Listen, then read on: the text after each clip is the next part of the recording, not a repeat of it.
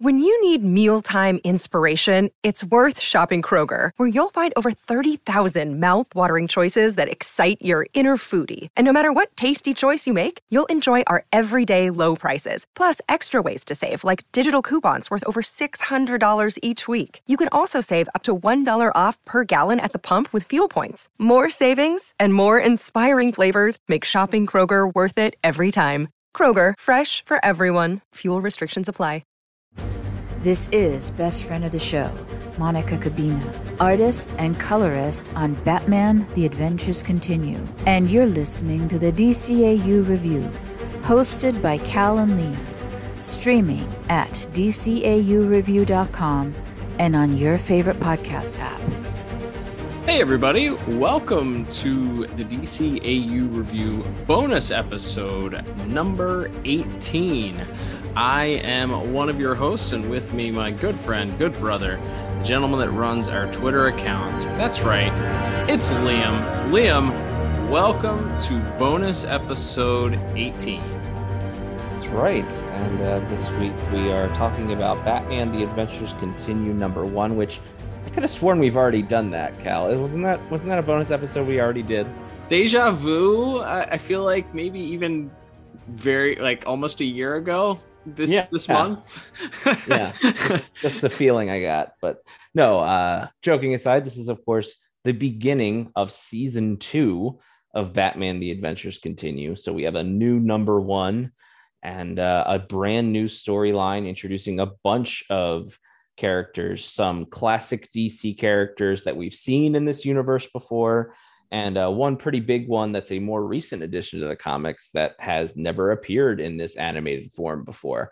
So quite a bit of exciting things to talk about with this first issue of Batman: The Adventures Continue, season 2. That's right, Liam. And if you have not gone back and listened to our reviews, we did full in-depth reviews. And if you recall, Liam, these issues were originally, at least season 1's issues were originally released on digital. And then, so the actual full issues were split into 2 parts digitally, and then they were released in physical form later on. So basically we have multiple episodes where we're covering what amounts to multiple parts, but they all make up the what was it, 7-8 issues that ended up coming out for the entire series. Mm-hmm. And it was 8. Yeah, a nice round number of 8. Love that, even number. So since then, they announced initially that it seemed like it was going to follow the same sort of format. There was going to be digital, and then later on a physical copy released. And then maybe 2-3 weeks ago, something happened, and the digital release date got pushed back to the same date as the physical release date.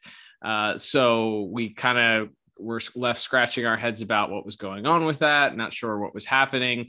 We were, you and I actually mourned possibly the loss of one of our favorite features of the digital comics, that being the title cards, which had accompanied each of the digital releases. And then actually in the physical graphic novel collected version of season 1, they actually did include those homages to the original Batman the Animated Series title cards.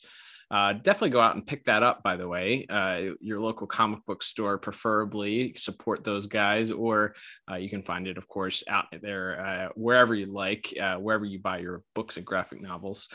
Anyway, Liam, so we then learned that actually everything was happening the same day. There was a little bit of mix up. It was like originally sort of half released on digital, but the physical copy was released on the same day, but then they updated it. So all's well that ends well. We ended up getting a single full issue that makes up this issue #1. No cliffhanger, but we did get a nice homage to those title cards on this one. So we'll kick it off there. It features a very familiar, if you've followed Batman and standard DC continuity for maybe the last, I don't know, within the last 10 years, you would probably recognize that fella. But again, as you said, someone who's not been featured in the DCAU.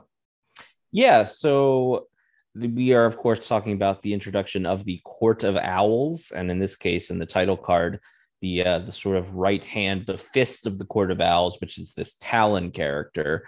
I believe in the comics there are multiple Talons, but so far here we've only seen the one.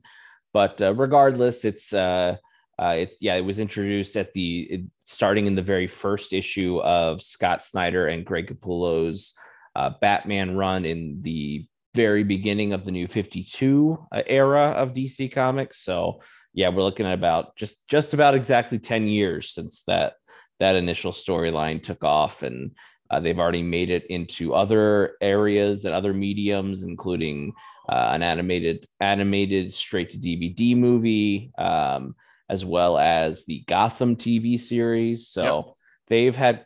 It's hard to say, or it's hard to argue that of recent created comic book characters, the Court of Owls has caught on in a way and has been featured in a way that very few others have, at least that quickly. So they're definitely sort of one of the hotter properties of the last 10 years or so of DC Comics, and pretty exciting to see them brought into this animated world. We, of course, knew it was a possibility, at least at one point, because in the, I guess now officially seemingly canceled Batman the Adventures Continue action figure line, there was, of course, an animated style Talon figure. So we kind of figured maybe there was a chance that character could show up. But of course, at the time, we didn't know we were getting this season 2. So definitely cool to see them in there and to see them in this style. Yeah, agreed. Absolutely. As you said, that whole storyline is certainly one of arguably a huge fan favorite over the last decade, and certainly memorable enough. And we've seen it before. If you recall, I think Batman the Animated Series was probably 3 or 4 years after Nightfall. They decided to introduce Bane into the DCAU. Bane was like the hottest, most interesting thing of 1992 when Batman the Animated Series originally debuted, but they waited a couple years to bring him in. So it's sort of on brand for the DCAU and certainly the writers of Batman the Animated Series to adapt some of those more popular storylines and characters. And we even saw it obviously in season 1, where we were introduced to Jason Todd and the Red Hood and some of those additional characters that had not been brought in to the DCAU originally. So that's some of the fun of this comic. Again, if you haven't read any of season 1 yet, highly advise you going out, picking up either back issues of that, if you can find them at your local comic book store, or pick up the collected graphic novel. Well worth the read. So Liam, we'll get into the plot for this now that we kind of have the background a little bit here. We kick things off here, and there's a little bit of some familiar faces that are reintroduced here. Yeah, we start off with one Mayor Hill, and him at his estate with his wife, and he seems a bit distracted, a bit out of sorts. And then we see him realize that there is someone in the room with him, and he is off screen or off page in this case. He is in fact murdered.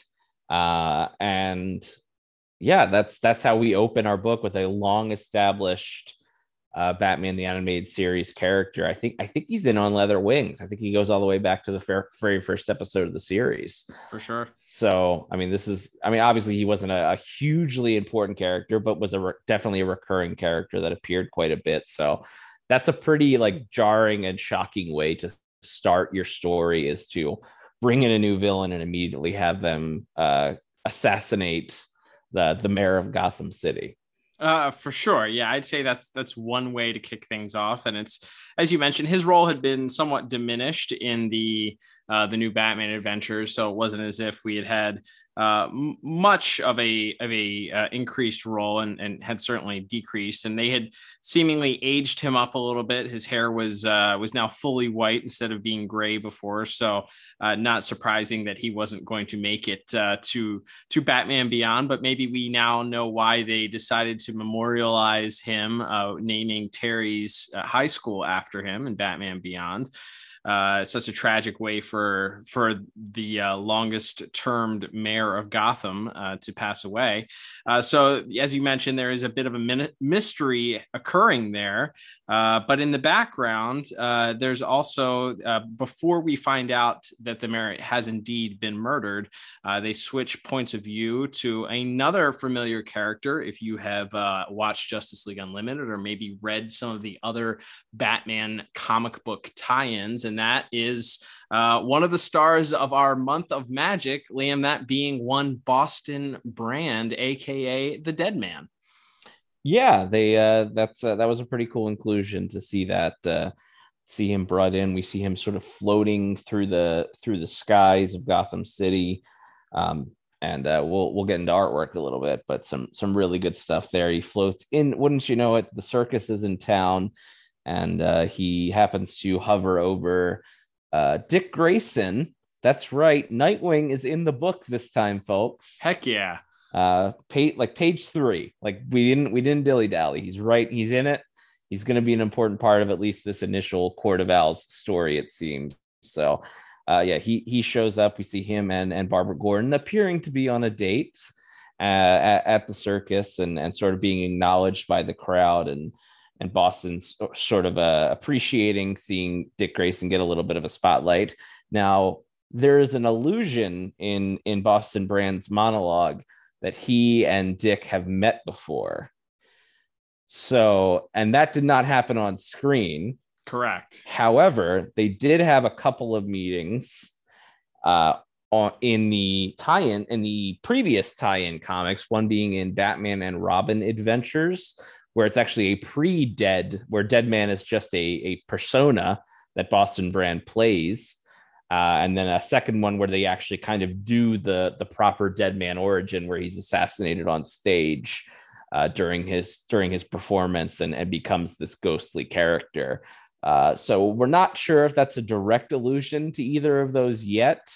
The fact that it's hard to say exactly. It doesn't maybe seem like he and Batman know each other personally. So it could be at least that the Gotham Adventures adventure didn't happen in this version of events, but perhaps that initial one, which I believe was written by Ty Templeton, could have happened. Yeah. As you mentioned, so that's Batman and Robin Adventures number 15 is the one that was written by Mr. Templeton, who of course is the artist for this one. And also he happened to also write the follow-up story in Batman Gotham Adventures number 6, which was the following series title. Well, I guess technically there was the Lost Years in between, but was the tie-in comic to the new Batman Adventures, the former being the tie-in to the Adventures of Batman and Robin rebranding of Batman the Animated Series. But yeah, so this seems to be either a nice sort of wink and nod to Mr. Templeton and a tribute to his work, prior Batman tie-in comics, or maybe he has been working. We don't know what the extent of the artist working with Paul Dini and Alan Burnett, who are the writers for this. But I thought that was very interesting that they alluded to that. And then later on in a conversation, when we get the reintroduction of Zatanna, another one of the stars of our month of magic, Bruce Wayne is actually talking to her after a performance, hoping to get some information from her because of some strange interactions that Batman has had, and needing to talk to Boston Brand. He mentions that Nightwing and him actually solved the murder of Boston Brand, which also occurred in that other comic. So very interesting that they're sort of alluding to some of those other tie-ins possibly as being canon, at least to this comic. We talk a lot about things being canon as DCAU fans and whether or not these comics, especially these seasons of the Adventures Continue, are, but it's nice to see them sort of semi-acknowledge that if that's what you choose to be headcanon. Yeah. And again, we talked about it quite a bit last time. Like, I don't think this being a directly canon to every single moment from all, hundreds of hours of DCAU programming or plus other tie-in comics needs to needs to be. Like, I think we can judge it as, is it a good story or a bad story, and that kind of stuff. But yeah, it is cool to see those little allusions, and whether or not they choose to directly reference those other tie-in books, or if they'll tell a new version of that story of Boston Brand and Dick Grayson meeting earlier in life. Either way, I think it'll be fun to see all of those characters along with Batman interact together in the course of at least the second issue. Yeah, agreed. So moving on in the story, then we kind of get the aftermath of the Mayor Hill murder. His wife in tears, and we get the introduction of Mayor Hill's oldest son. We have already met, if you remember, in the episode "Be a Clown" of Batman the Animated Series. We had met Mayor Hill's child afflicted with male pattern baldness at the age of 7 or whatever he was, Jordan. But in this, we meet Junior, also we assume is Hamilton Hill Jr.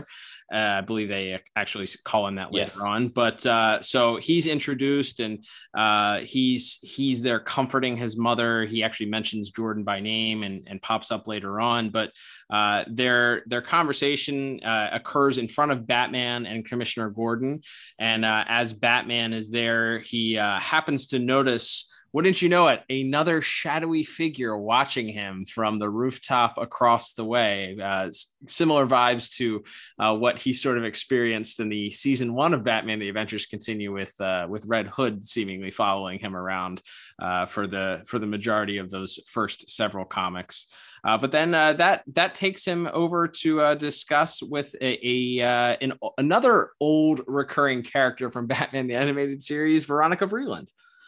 That's right. Not only do we get Veronica Vreeland, but we also get the, believe it or not, this is the return of her father, General Vreeland, who previously appeared in the episode Harley's Holiday, where, of course, Veronica is kidnapped by Harley Quinn, and her father sends in the military to try to get Veronica back from Harley.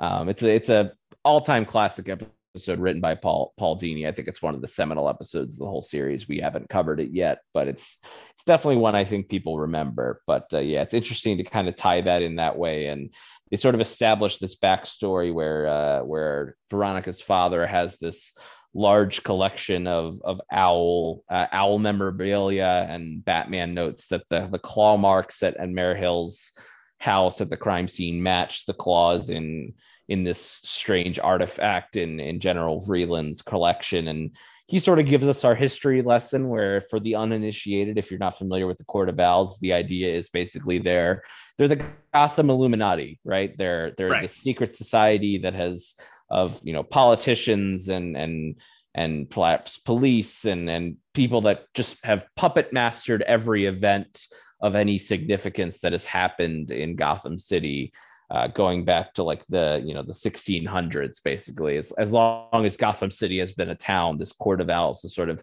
silently from the shadows been controlling everything behind the scenes. And that we get a good amount of flashback there, and kind of an argument between Veronica and her father, as there's mentioned that one of the artifacts was apparently stolen, which was a book. And there's some and that is actually when we get our first time seeing the Talon in action, as he shows up at the Vreeland house to try to attack seemingly Veronica and her father. Yeah, and Deadman actually sort of intercepts him on the outside.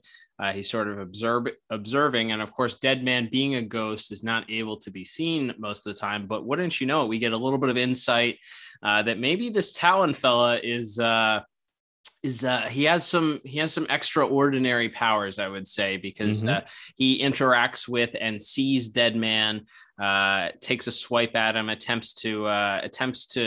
Deadman attempts to sort of phase into him, which is what one of his powers is, and sort of haunt him, or take on his essence, I suppose. Possess him. Possess, yeah, that's the word I was looking for. And he's unable to do so, so sort of rejected, and Deadman's a little bit confused by it.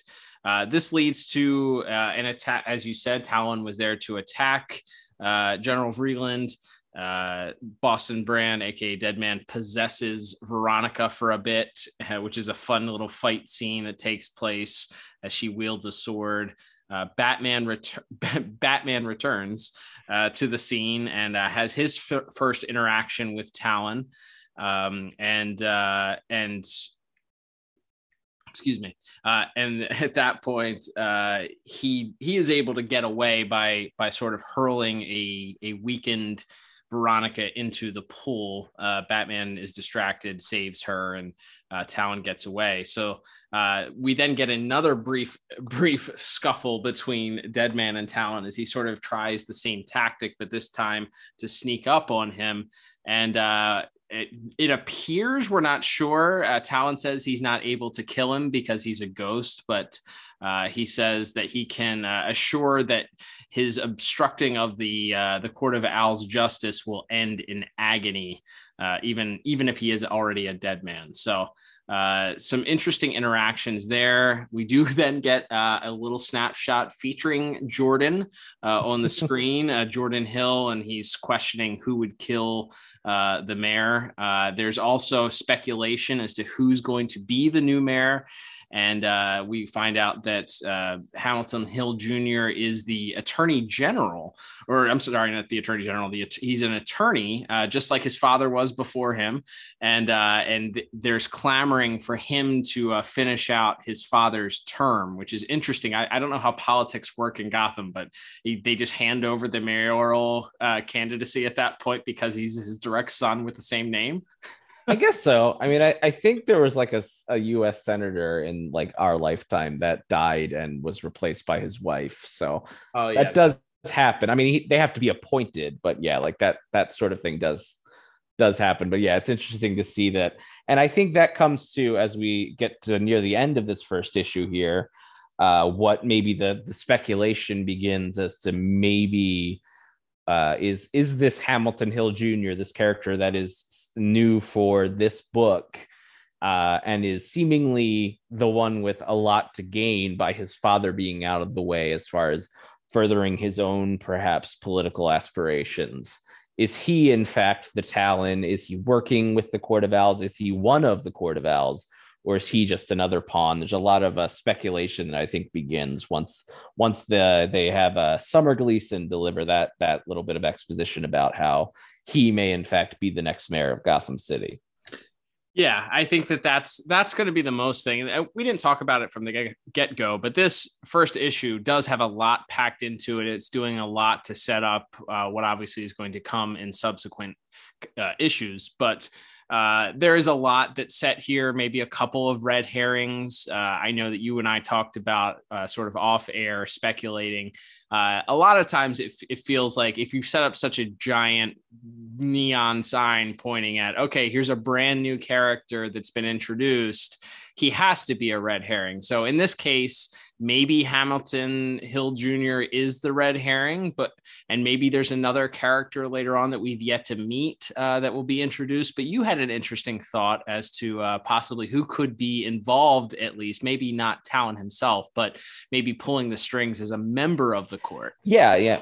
My general thoughts were that since the obvious thing, I think it's possible because they established that General Vreeland is like this Court of Owls historian, and that, you know, his father and his father's father were obsessed with this court, and we're tracking it and trying to figure out their sort of secret code language and all this, that perhaps Mr. Vreeland himself is involved, and the beating that he takes here could have been staged, because as it's established, the Talon is very powerful and very vicious and manages to fight off Batman and a dead man possessed Veronica Vreeland.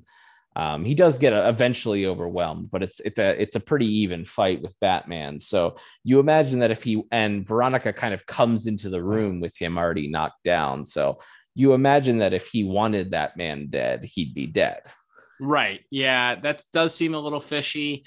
I guess the only other person that you could speculate, perhaps the mayor's wife, could be somewhat involved, and maybe she's working in cahoots with Hamilton Hill Jr., that they wanted her father, or, her husband, his father, out of the way for some sort of power grab, or maybe she was tired of being married to him, or whatever. It could be any of these new characters that they've introduced. I think Mr. Vreeland definitely could be involved as well.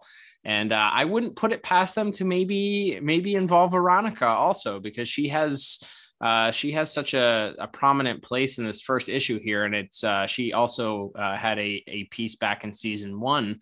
So it would be interesting to see if they flesh out her character at all, though turning her into a straight villain as opposed to just a socialite might be a little too dark, but we'll see. Yeah, it would definitely be a twist on that. We don't know much about her. She was another character who appears somewhat in the new Batman Adventures, but definitely not as often.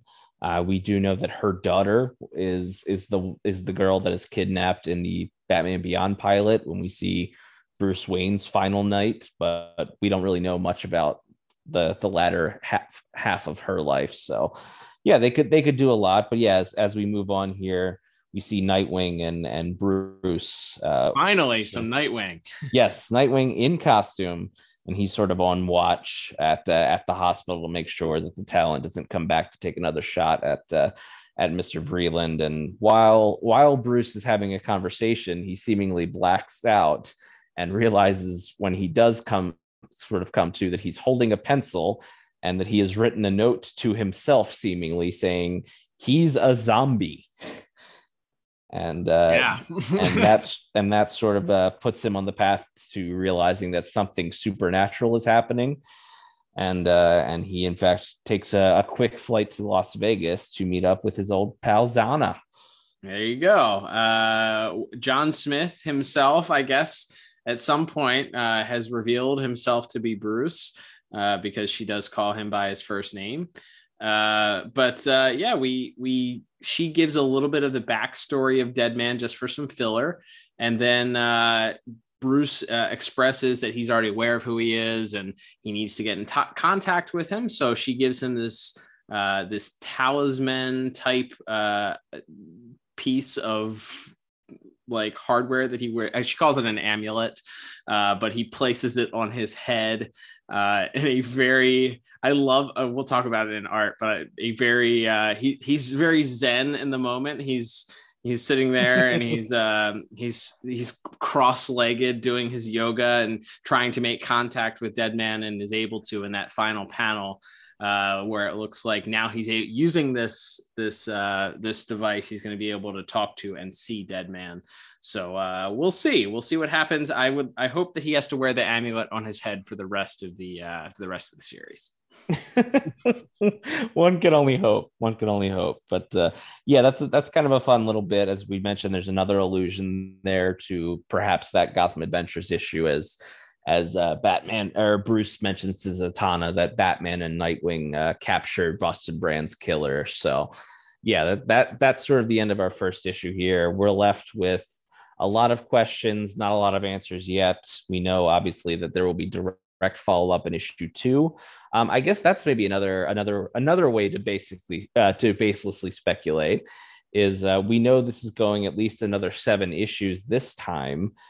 Do we think the Court of Owls is going to be the villain the whole season? Are they the big bad of this series, or is it possible in the latter half we're gonna maybe reintroduce Jason Todd and Deathstroke, or maybe we'll just do some more one-off adventures? The solicit for issue 3 recently came out. We know the Huntress is going to be appearing along with the Jazzman making his return. So there's seemingly a lot of characters being brought in. And I do wonder if this Court of Owls thing is going to extend beyond the second issue. Yeah, I certainly hope so. I know that they sort of jammed a whole lot. And that was I think one of our one of our critiques of that first season was that there was just so much jam packed into it and so many different characters. And we talked about it then, that some of the reason why they did that was because that they had this was only started because of the interest in the launch of this action figure line from DC Direct, which, as you mentioned at the top of the show, no longer exists. So they don't really have the constraints to have to use a toy line to sort of write around that in order to be able to promote those figures or sell more toys.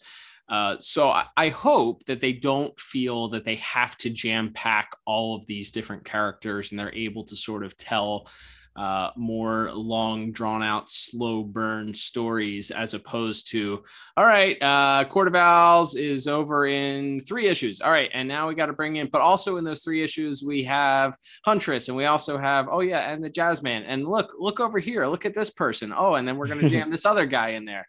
To me, I think if we know that this is going to go a full 8 issues or so, I think that a 4 and 4 wouldn't be awful. Maybe, set up at the tail end, if you want to sprinkle in some of the mystery and intrigue of setting up, what the later issues are going to be, sort of how they did with the Jason Todd storyline from season 1. I would be okay with that, as long as it doesn't detract from the main story. But I think giving the Court of Owls, as we talked about, being such a pivotal story, and people being hungry to kind of see what this looks like in this world that we've been watching for now almost 30 years, I think that it would do it justice to give it some breathing room. Yeah, I would agree. And I think this is the type of character that needs, because it's not just a villain, even in the way, and I know Deathstroke's very popular and he's a big time, A-list villain in DC Comics, but he's one guy. And so I think giving him 2 issues was fine. Right. But yeah, with something like Court of Owls that is supposed to be this far-reaching society that controls everything, if Batman can wrap that up in about 40 pages worth of work, that's not particularly that's not maybe not doing complete justice to that character.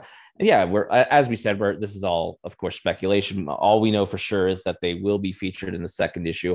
I could potentially see the unmasking of this first Talon happening, and maybe we see the court drift into the background for the next couple of issues, and then maybe come back with a vengeance for the last few. But yeah, we'll have to wait and see. But it's definitely, I think, I too, I think would like to see them kind of be, even if they aren't the main focus of every single episode, to kind of see them working behind the scenes, and in the same way that we saw Jason Todd work throughout a lot of season 1 before he made his first really full appearance as the Red Hood later on. One of the things that I think I appreciate most about some of the other tie-in comics for this DCAU and what they did well was kind of establishing some of these threads and starting storylines, and then later on not paying them off right away. Obviously, when you have a monthly comic that doesn't necessarily have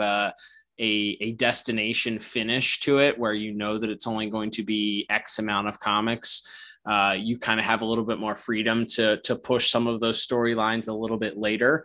But when you know that you have to wrap things up by a certain period of time with no guarantee of a 2nd or a 3rd season or something like that, then to me, it makes it a little bit more difficult. But I agree with you. I think maybe giving some more of this to issue number 2. There's something that happens in issue number 2 that leads them kind of off of the path of this Court of Owls stuff. And then, like you said, maybe the last 3 or 4 issues, involving them a little bit more heavily, and kind of focusing on Batman versus whoever is revealed to be a part of this group. But this is all speculation for now, and we will find out next month, I suppose, what indeed will take place with this. So Liam, I guess we can move on now so that we're done with our speculation and our plot review here, and we can talk about the other aspect of our appreciation for these comics, and that is the artwork, the beautiful artwork by, of course, the aforementioned Ty Templeton, best friend of the show, Monica Kubina on colors. And lettering was done by Josh Reed. I also believe that I'm fairly certain that Randy Mayer was the person responsible for the title card, at least for the initial digital version that was released for Amazon. Yeah, that's right. And as you mentioned, we have Ty Templeton doing the pencils and inks, and of course, best friend of the show, Monica Kubina on colors. There's a lot of fun stuff in here. As we mentioned, we have the Talon making his first on-page DCAU appearance, of course, based off of the action figure, which itself was, of course, based on character designs by Ty Templeton back when this was just an action figure line. It's there's a lot of fun. We have the Talon, we have Deadman, we have Zatanna. Zatanna looks pretty much like her JLU version, the hairstyle and everything, and the costume. It seems like it's closer to that look than to her animated series look, which I guess makes sense because if she had appeared in the new Batman Adventures, they probably would have sharpened up that look anyway. So I think that's fine. And then we have Deadman, and of course even though he's only in costume for one page, just lovely to see that black and blue suit, and to see Dick Grayson on my screen, to see that lovely hair flowing in the would-be wind, except that it's a comic, so it's not actually flowing, but you know what I mean. Hashtag hair movement, dare I say? Imagined hair movement. That's right. I think we highly praised the artwork just for both the familiarity of Mr. Templeton's work, for Monica's expert coloring. And it's interesting because if you guys don't, you guys should follow Monica Kubina on Instagram, because she's actually, in between her hours and hours of work that she's been doing little teases here and there for various different things, different panels, sneak peeks here and there. And the colors that on her work is actually much more vibrant than what we often see either in the print form or even the digital form. So it's interesting when she releases to tell the difference between those things, those little sneak peeks that she gives, and then later on what we end up seeing in the actual comic themselves is a little bit more dull. But regardless, I think that the colors are extremely vibrant. Of course, we're going to give lots of praise for that. There's lots of pinks in the Zatanna scene, pinks and blues and purples. Mm-hmm. The red sky of Gotham, of course, stands out. Everything looks just very, very smooth. I do like seeing Deadman, even though he has that sort of translucent transparency that sort of dulls his colors a little bit. He still stands out on each page.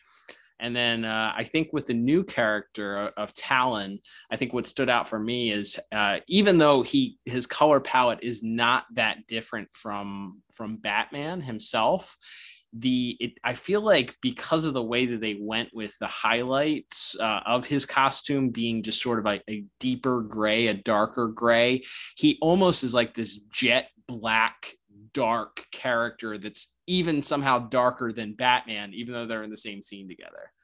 Yeah, it's this almost completely with the exception of like the eyes and some of those other minor things. Yeah, it's a very striking. It's one of those ones, I think, maybe other than Deathstroke, this maybe is like the design that came from comics into the world where you're like, yeah, you don't really have to do very much. Right. And I don't mean to say that to disparage. It's perfect. Like that design, the claws and everything on the suit, really, I think make for a great DCAU style. It's not too busy of a look, but I think it translated into that DCAU style very well. And I think Mr. Templeton did a great job of that, and the colors on top of that, sort of again, like you said, sort of making him an even darker character, especially when he's outside in the night sky. him back, sort of backlit, for lack of a better term, against the moon, and some of those other tricks that they use throughout the issue, I think are just really tremendous stuff. And yeah, that's definitely one of those characters. It's like, yeah, that character fits perfectly. That one doesn't stand out as not belonging in this DCAU world at all. Yeah, that one particular set of panels where it's a close-up shot, sort of chest up, of Talon, and he's completely in shadow except for his eyes and the bandolier across his chest. Those are lit up, and his eyes are not just like one straight color. There's like a mix of colors of oranges and reds there. And then there's a fantastic shot of him jumping from one panel, and he's sort of outside of the panel. I love when comics do that, where the scene sort of bleeds over into the next panel, but there's some space between those. I'm sure there's a more technical term for the setup for those types of pages that way, but I love that little like quad panel at the bottom of that page there. And there's some great expressions too. Deadman is very expressive. Mm-hmm. I think his look is very similar, also much more true to what we saw him in the Justice League Unlimited as well. Face more sunken in, chin a little bit longer. So on model for that stuff. Mayor Hill, as we mentioned, certainly you can tell right off the bat who that is. And even Jordan, although I think you said maybe he had been hitting the Rogaine a little bit. That's too much. He has too much hair. Jordan in the animated series episode, Be a Clown, had the hair of a 47-year-old congressman from New Hampshire. He did not have that much hair, but we'll just assume that he's kind of growing it out and kind of combing it over Maybe he paints his bald spot. Yeah, could be. But yeah, no, I was actually going to mention that at that very first page, we get that sort of dramatic close up as Mayor Hill closes the sliding glass door, and you just can make out in the blacks and blues of the shadows, you see Talon's eyes in the reflection of the glass, and then we get kind of a nice close up of Mayor Hill as he turns around, just really greatly expressive face, which he looks like a man who's about to be murdered. Yeah. So I think they do a good job of setting up sort of the terror that he's feeling in that moment. It's almost set up like you would see in a horror movie or a horror comic in this case. So yeah, I think there's some really tremendous stuff. I definitely think the Talon himself or itself, as well as Deadman, they definitely stand out as the big highlights of this first issue for me. Agreed. And I think one last note, I think that the scene, actually the first sort of interaction between Talon and Deadman takes place with, it's not a red sky, it's a darker black gray sky, but the moon is shining, and there's two panels right back to back, one where Deadman is right over the Batmobile, and then one where he's sort of sneaking up behind Talon. And Monica did this really cool trick where it really looks like you're looking at a moon glow, kind of like with the clouds surrounding the moon. Just beautiful. Like, I love it. Like it looks totally, it fits directly. It looks realistic, but also fits right in with this world that they're in. And I think the mix of colors too in the backgrounds are great palette choices for each different scene and each different place that we kind of move through, from Haley Circus to the very end where we're at Zatanna, to Batman being on the gargoyle at the end. Also another classic Batman pose with cape flowing behind him, standing on the gargoyle at the background. But then you have that sort of juxtapose against this meditation sitting stance where he's cross-legged and his fingers in the very Zen pose, fingers three fingers open, two fingers closed type of stance with this amulet on his head. So I really, really liked that. I think you're gonna probably get tired if you hear these bonus episodes. We talk a lot about how great the artwork is.